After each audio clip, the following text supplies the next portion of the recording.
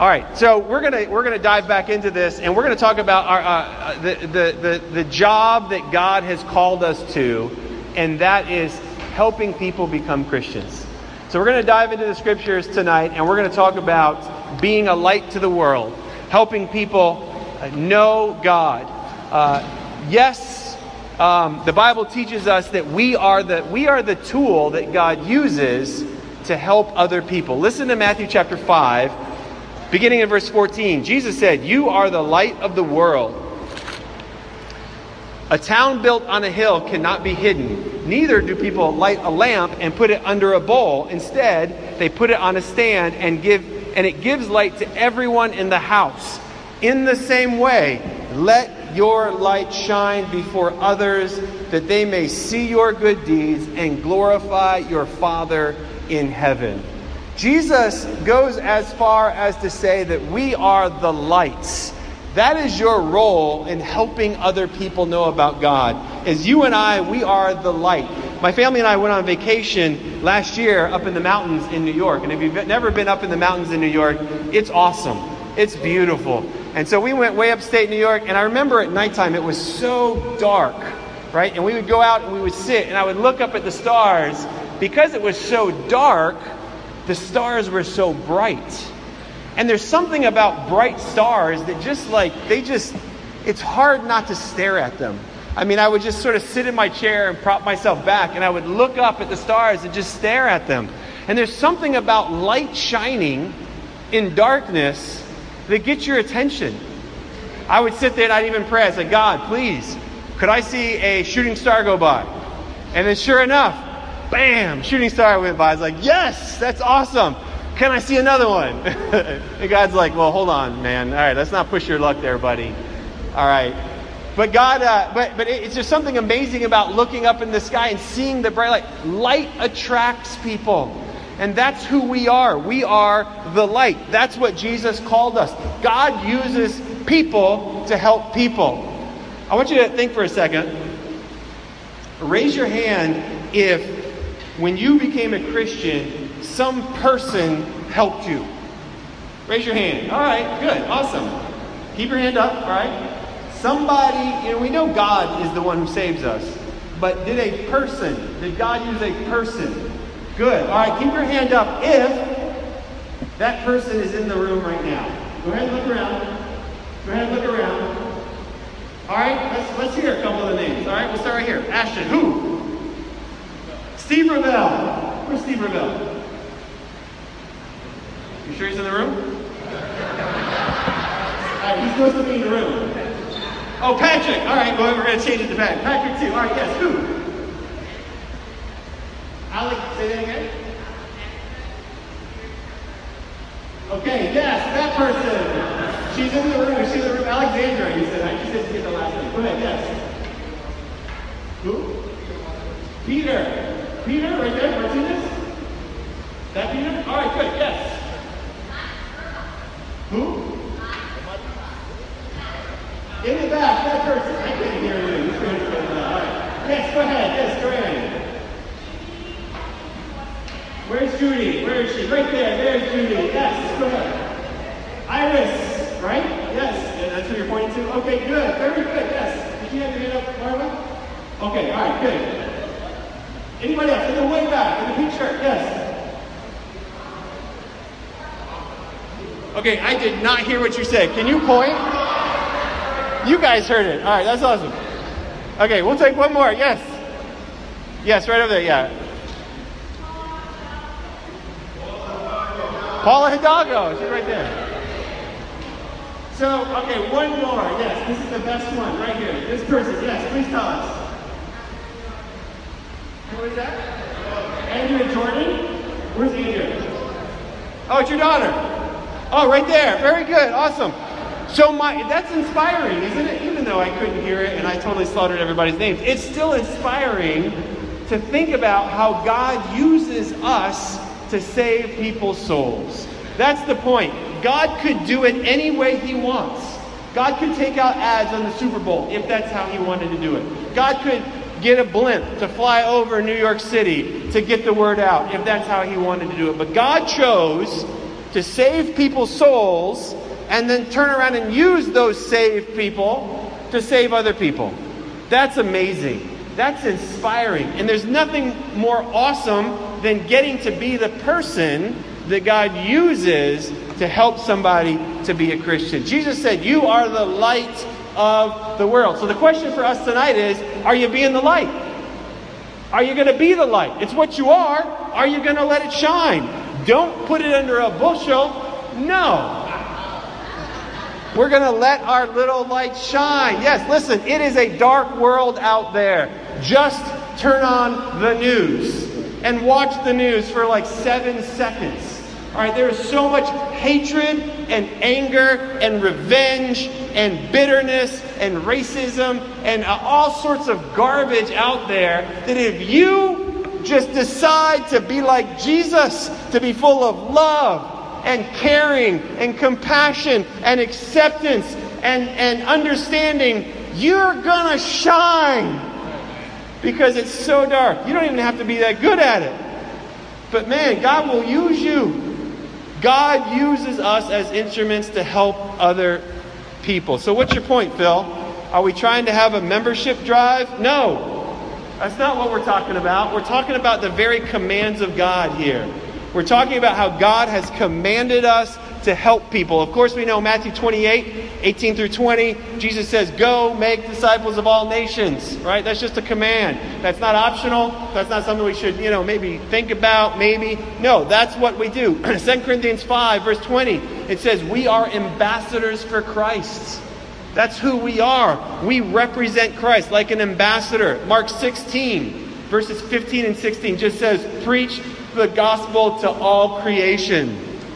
Again, another command. Mark chapter 1, Jesus took a bunch of fishermen and said to them, you're going to now be fishers of men. It was a play on words. He's saying, listen, I know you did one thing with your life, but now you're going to have a new purpose in your life. And that purpose is going to be, I'm going to use you to help other people. So no, we're not talking about a membership drive. We're not trying to raise our membership. We're trying to save souls. We're trying to be used by God. But Phil, I'm new here. I just became a Christian. I barely know anything myself. Listen, God uses anybody. God can use anybody. Jesus used a child as a visual aid to teach about the kingdom of God. He used a child. He can use you. The Bible teaches us that God used a big fish to help Jonah. If God can use a fish, He can use you. The Bible talks about how God used a donkey in the Old Testament to get Balaam's attention. The donkey spoke. If God can use a donkey, guess who else He can use? You and me. Yes, He can use us. God used a servant girl to challenge Naaman the warrior, who was too prideful, to go and dip himself in the Jordan River. And then he listened and he was healed. God can use anybody.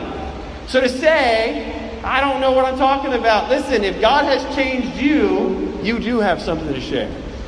You've got something you can share. You may not know all the Bible verses. That comes in time. That comes with Bible study. But God can still use you and He can still use me. But Phil, I'm just scared. I'm afraid. Listen, courage is not the absence of fear.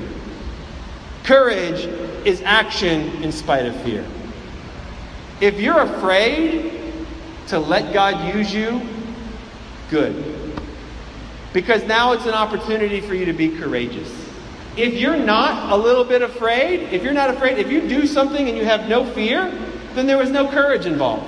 Right? No, good for you. I'm glad you did it. I'm glad you weren't afraid. Great. But if you're a little bit afraid, or if you're a lot afraid and you push through that, that is the definition of courage.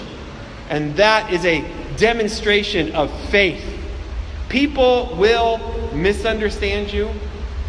People may even mock you. People may even laugh at you. It happened to Jesus.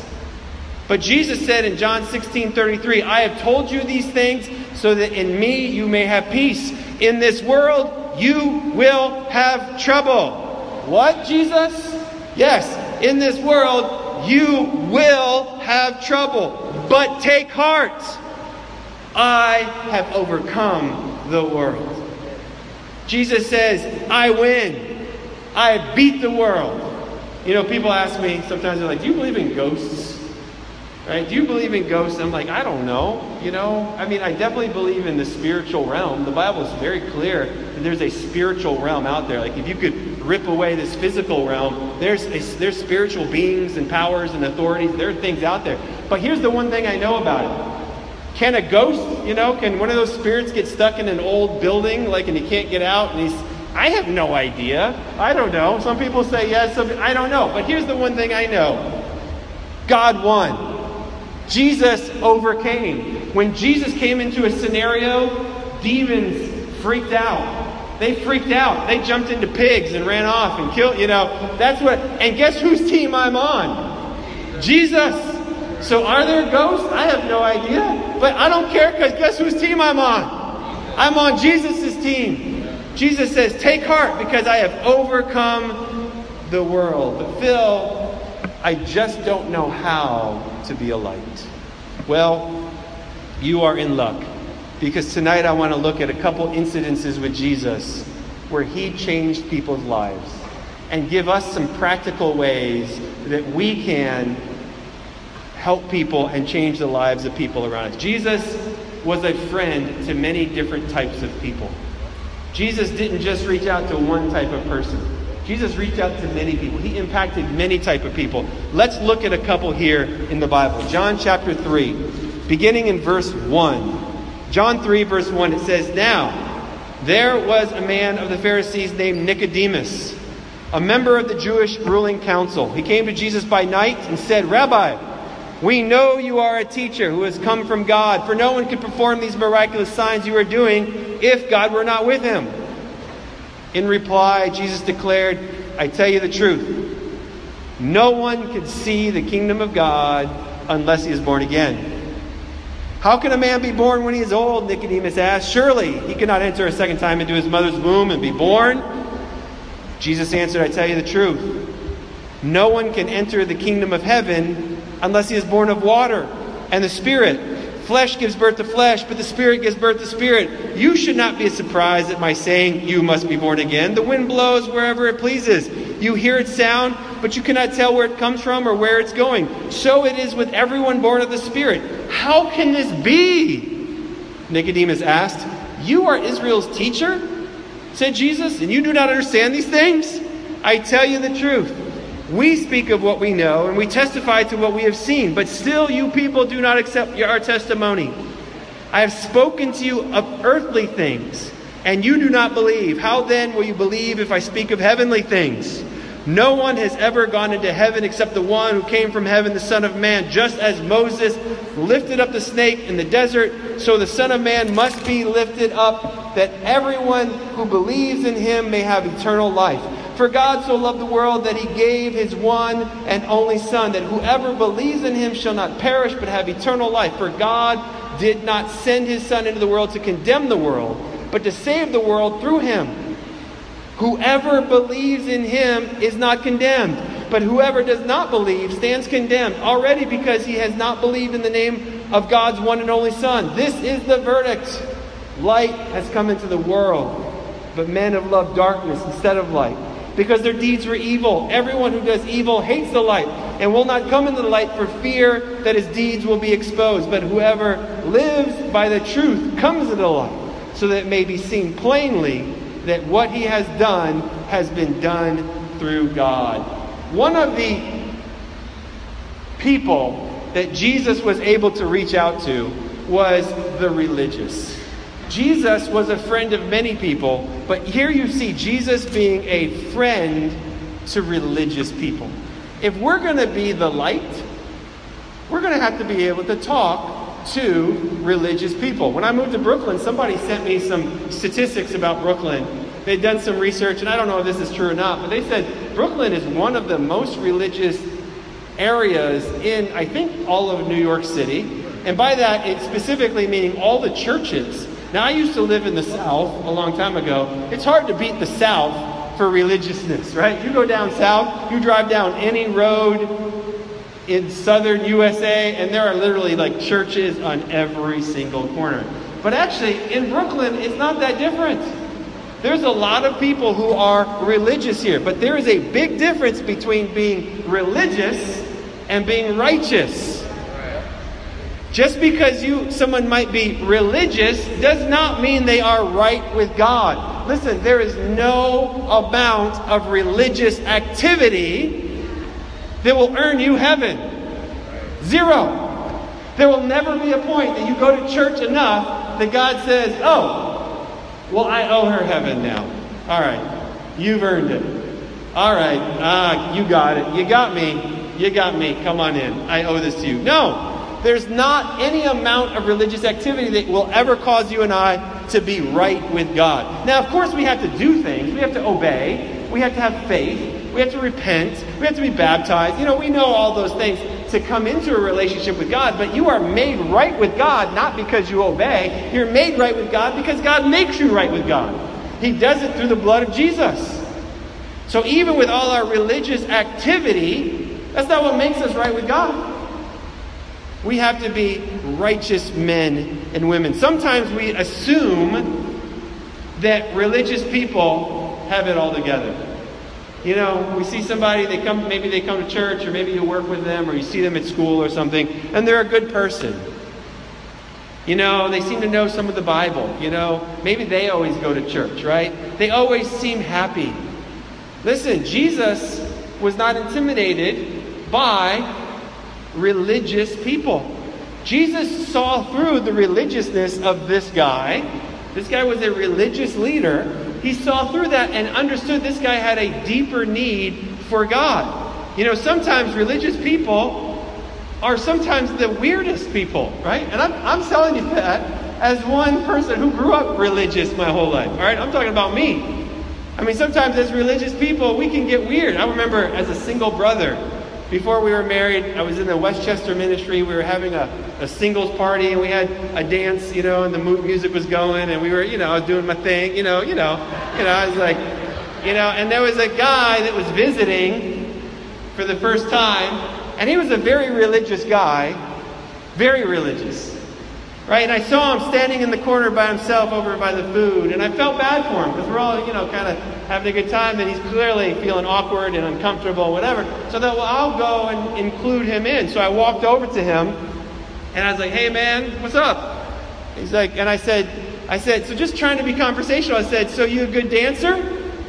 And he looked at me without flinching, and he said, no one is good but God alone. I thought, all right, I see why you're over here in the corner by yourself. All right. So I went back to dancing.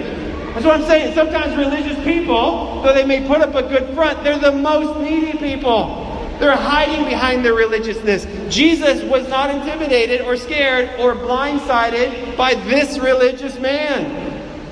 This religious man came to him. Jesus was a friend to religious people. How? How was Jesus a friend? Well, he did one thing. He spoke the truth to this guy. In fact, in verse 3, verse 5, and verse 11, 3 times, Jesus said, I tell you the truth. This guy was just looking for casual conversation, right? He came up to Jesus at nighttime, which implies maybe, wasn't, a little embarrassed. Maybe he didn't want anybody to see him with Jesus. Came up to Jesus. Maybe that's why he came. Maybe he just worked late. I don't know. But he came up to Jesus at nighttime and he says, hey, good teacher, what's up? We know you're a good guy. And Jesus wasn't like, thanks, man. Thanks, bro. Appreciate it. Boom. Yeah, come on. No, Jesus said, hey, man, let's talk. I tell you the truth. Unless you're born again, you're not going to go to heaven. Whoa. What? And the guy's like, well, how does that work? You can't be born again. Come on, man. And Jesus is like, you got to be born of spirit and water. I tell you the truth.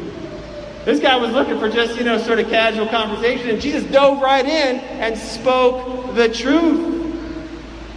That's how you be a friend to a religious person. Just speak the truth. You just speak the truth. You just say, hey, no, that's not how it works.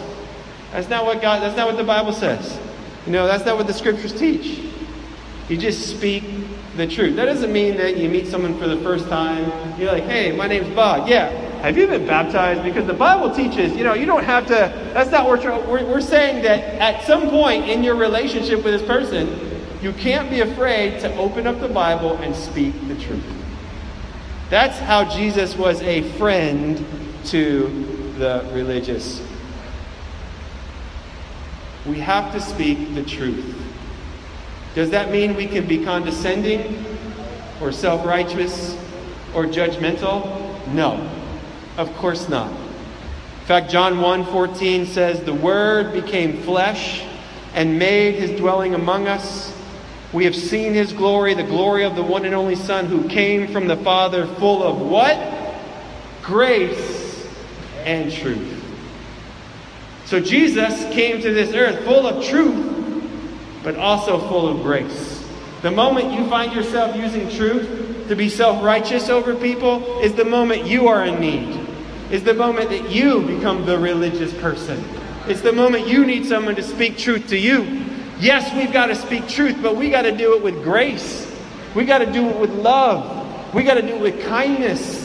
That's what the Bible teaches. That's what Jesus did. Jesus was full of grace and full of truth. Some of us lean more on the grace side. Well, I just want to love them, but I don't really want to tell them what the Bible says. All right, that's not like Jesus. Some of us lean on the other side. Well, I'm going to tell them. Oh, I'm going to tell them. Oh, I'm going to tell them. Hey, where's the grace? Oh yeah, I love you too. No, you can't just throw in an "I love you" while you're kicking somebody down and think that's grace. No, you got to be like Jesus, full of both grace and truth. How was Jesus a friend to the religious? He spoke the truth. That's what he did. Look at chapter 4 now, beginning in verse 4.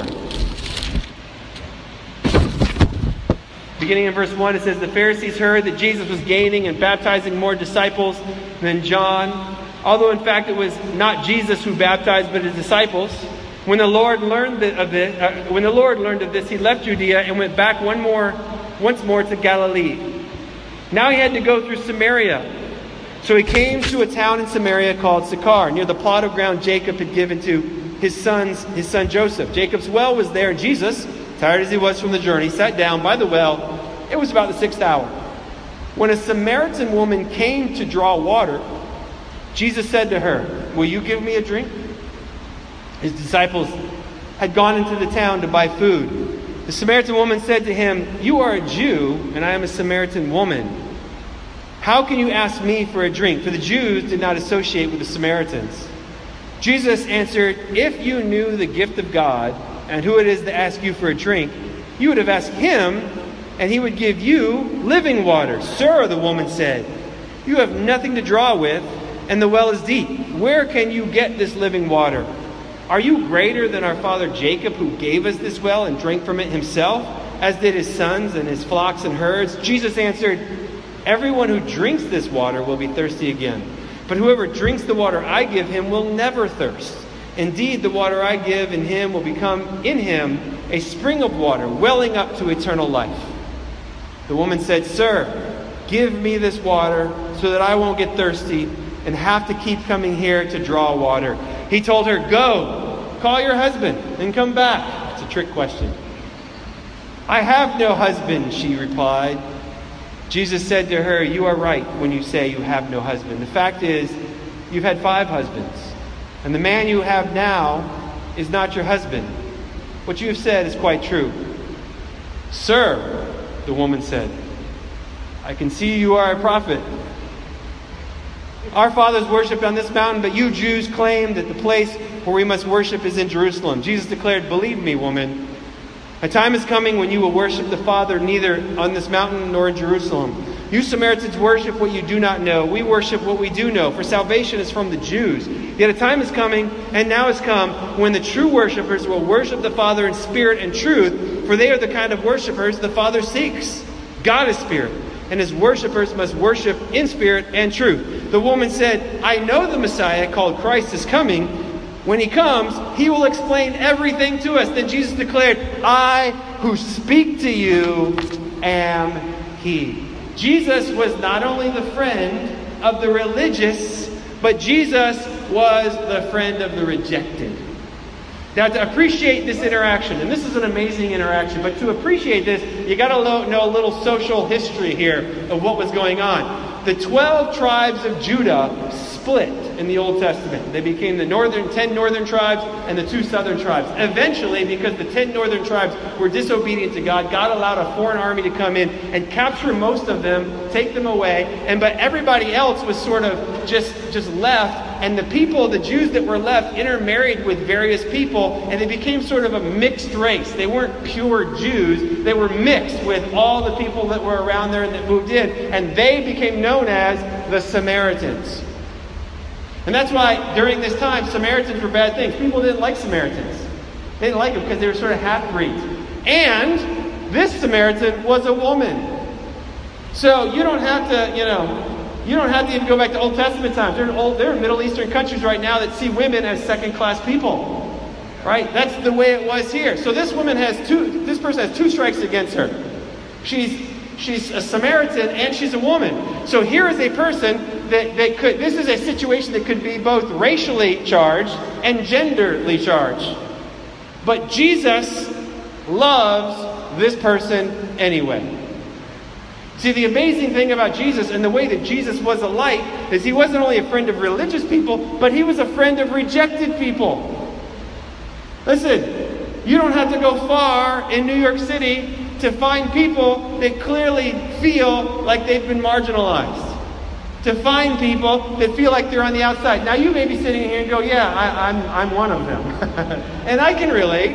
I mean, there are times in my life, as a kid especially, growing up, that I was highly insecure, highly afraid, felt like an outsider, and I'm sure that you probably have stories that are even worse than that. But no matter how bad my stories are, or your stories are, there's somebody out there that's even worse.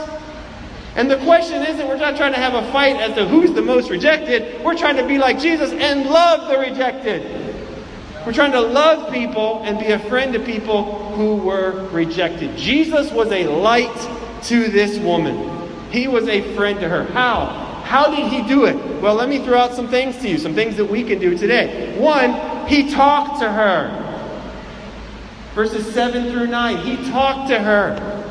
How often do you talk to people who are not in your realm? Who are not like you?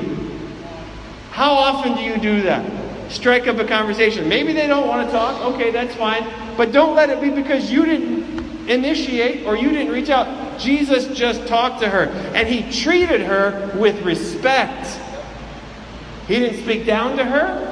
He spoke plainly to her. But he didn't mock her. He didn't make fun of her. He called her out for her 5 husbands, right? But even in that, he did it in a respectful and an honest and a straightforward kind way. He never became self-righteous. He gave her direct answers. He didn't say, well, you're a Samaritan and a woman. I don't think you're going to understand what I'm going to tell you. No, he explained it.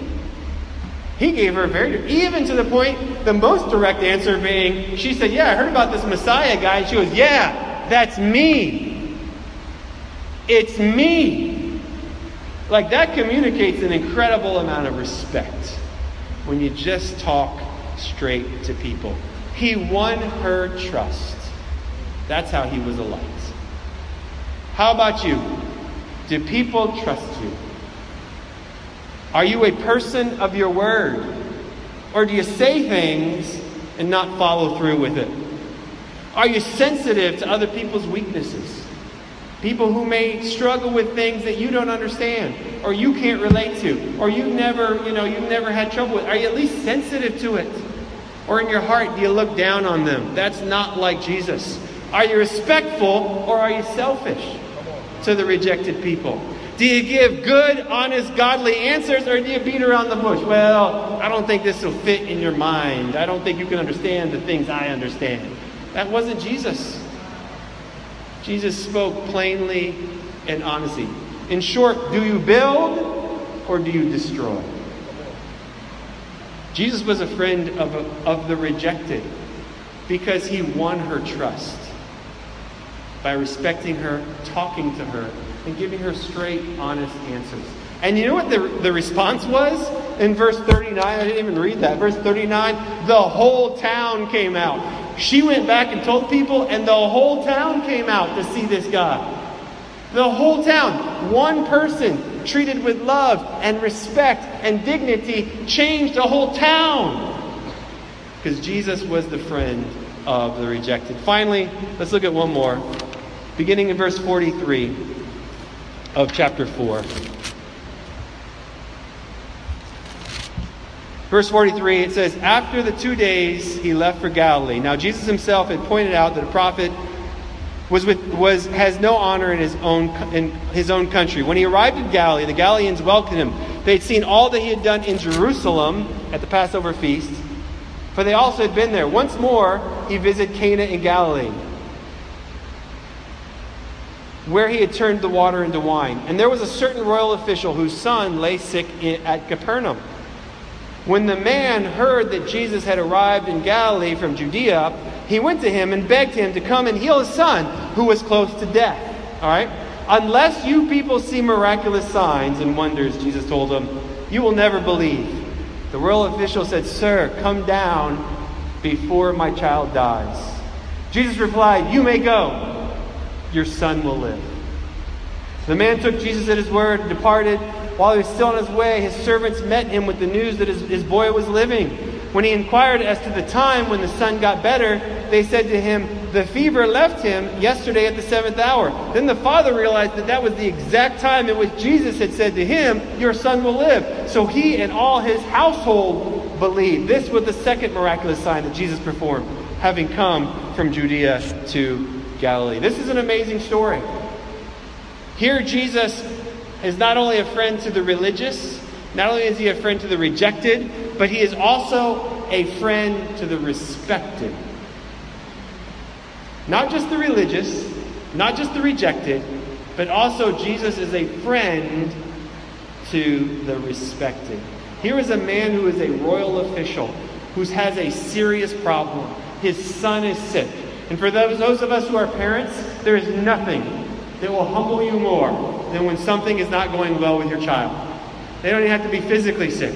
They can be spiritually sick, emotionally sick. It doesn't matter. If your child is struggling in some way, it humbles you. And as parents, you try to fix it. You try to do your thing. Sometimes you can't. And like this man, it drives you to Jesus. It forces you to go to God. So he comes to Jesus, humbled, asking for help. And Jesus just said, hey, your son's going to live. The guy goes home, finds out his son is living, compares notes with the servants, finds out that his son was healed at the exact moment Jesus said it. Amazing story. Jesus was a friend to this man. But Jesus was his friend but he was not intimidated by this guy. This guy was a royal official. Sometimes we get around prominent people, whether they're prominent in the community, prominent at your job, prominent at school, prominent in your building, I don't know, whatever their prominence is, sometimes we get around them and we get intimidated.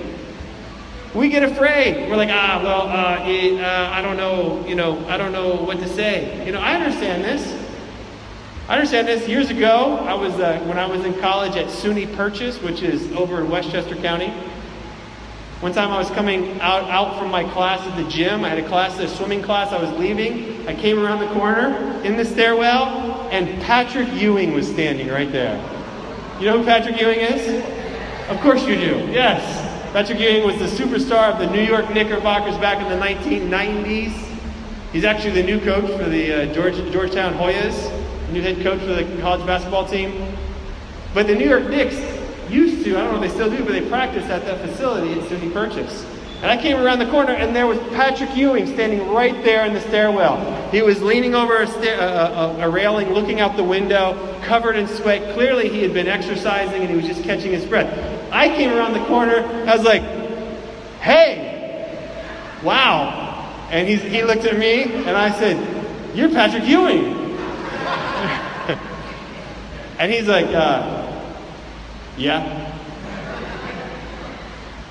And I was like, cool. And I was so scared. Well, first of all, he's 7 feet tall, right? And I'm like, awesome, man. And I just stood there, right? And I was like, I was so intimidated by this guy. But I thought, I got to invite this guy to church. This is totally God. I cannot run into Patrick Ewing and not at least invite him to church. And so I mustered up my courage, and I was like, hey, I go to this great church, the New York City Church of Christ. You want to go? And he's like, no. And I was like, cool, man. No, that's totally cool. That's cool, man. Whatever. Yeah, that's totally cool. Whatever. I was so I was like, cool. And then I did the worst thing possible. I just stood there. I was like, he's like looking at me, and I'm like, we're just in this stairwell. And then I was like, can I get you a drink or something? Because he's covered in sweat. And he's like, no. I mean, he said like 3 words the whole time. I was like, all right, that's cool. No, I won't get you a drink. No, I'm sure you got people, get you out. It's cool. Anyway, dude, all right, man. I was like, cool, man. All right. And I'm like, and he's just staring at me. I'm like, all right, cool. All right, cool, man. All right. And I just laughed. I was that's what happens. You get around certain people and they intimidate us. We get choked up. They're just people. They're just people. But it happens sometimes. Jesus wasn't intimidated by prominent people. Jesus was a friend of this guy because he understood this. He met this guy's need, but he also understood this guy's greater need, which was to have faith. And the Bible says that after his son was healed, the whole household had faith. Even people who intimidate you need God. Does somebody intimidate you? Somebody at work? Somebody at school? Somebody in the neighborhood?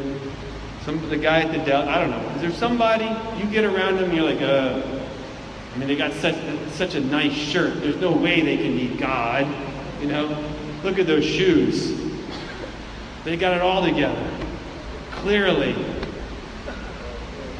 The truth is, everybody needs God. Everybody does. And Jesus was not afraid of people who were prominent. He was a friend of them. And he loved them as people. And did not worship them as idols. We've got to be like Jesus. We are the light of the world. It's inspiring when disciples are the light. I'm going to close out with this story. This is a great facility that we're in right now. This is St. Francis School for the Deaf. The reason why we're in this facility, well, one, because MS 113, where we normally meet, is not available in the whole month of August. But the reason why we're here is because Wally and Tara, their son, goes to school here. And they know the principal. And she's not here tonight, the principal, but Wally gave me her number, and I gave her a call, and I explained who I was, explained about the church, mentioned Wally and Tara, said they're members of the church, I got your name from them. I said, we don't own a church building, we do a lot of overseas mission work, so we use our money in other ways. Instead, we rent facilities. And our place, the public school we normally use, is not available. Would you be willing to let us use your place? And she said, yes, I would be able to. I would be willing. And she explained what they had, and we worked out a time when I'd come and tour the facility just to make sure it would work for our needs. And then I asked her the big question, how much do you charge? And she said, well, how much do you normally pay? And I said, well, this is probably you're not gonna like what I tell you, because over at the other public school that we rent on Wednesday nights, we pay $300 a night for everything. Now, if you've ever tried to rent a facility anywhere in Brooklyn, that's outrageously low. I mean, prices around here start at like thousands of dollars for one night of renting something, thousands. But we pay $300 a night at MS 113. So I said, you're not going to like this, but it's $300 a session. And she goes, oh. Ooh. And I remember thinking, I was on the phone and I'm praying and I'm thinking, oh God, here it goes. God, please, God. I'm praying in my mind. I'm like, she's going to tell me there's no way. She thinks for a second. She comes back and she said, well, I'm going to charge you $100. And I said, are you sure? She goes, yes. You know why? Because I really like Wally and Tara. She goes,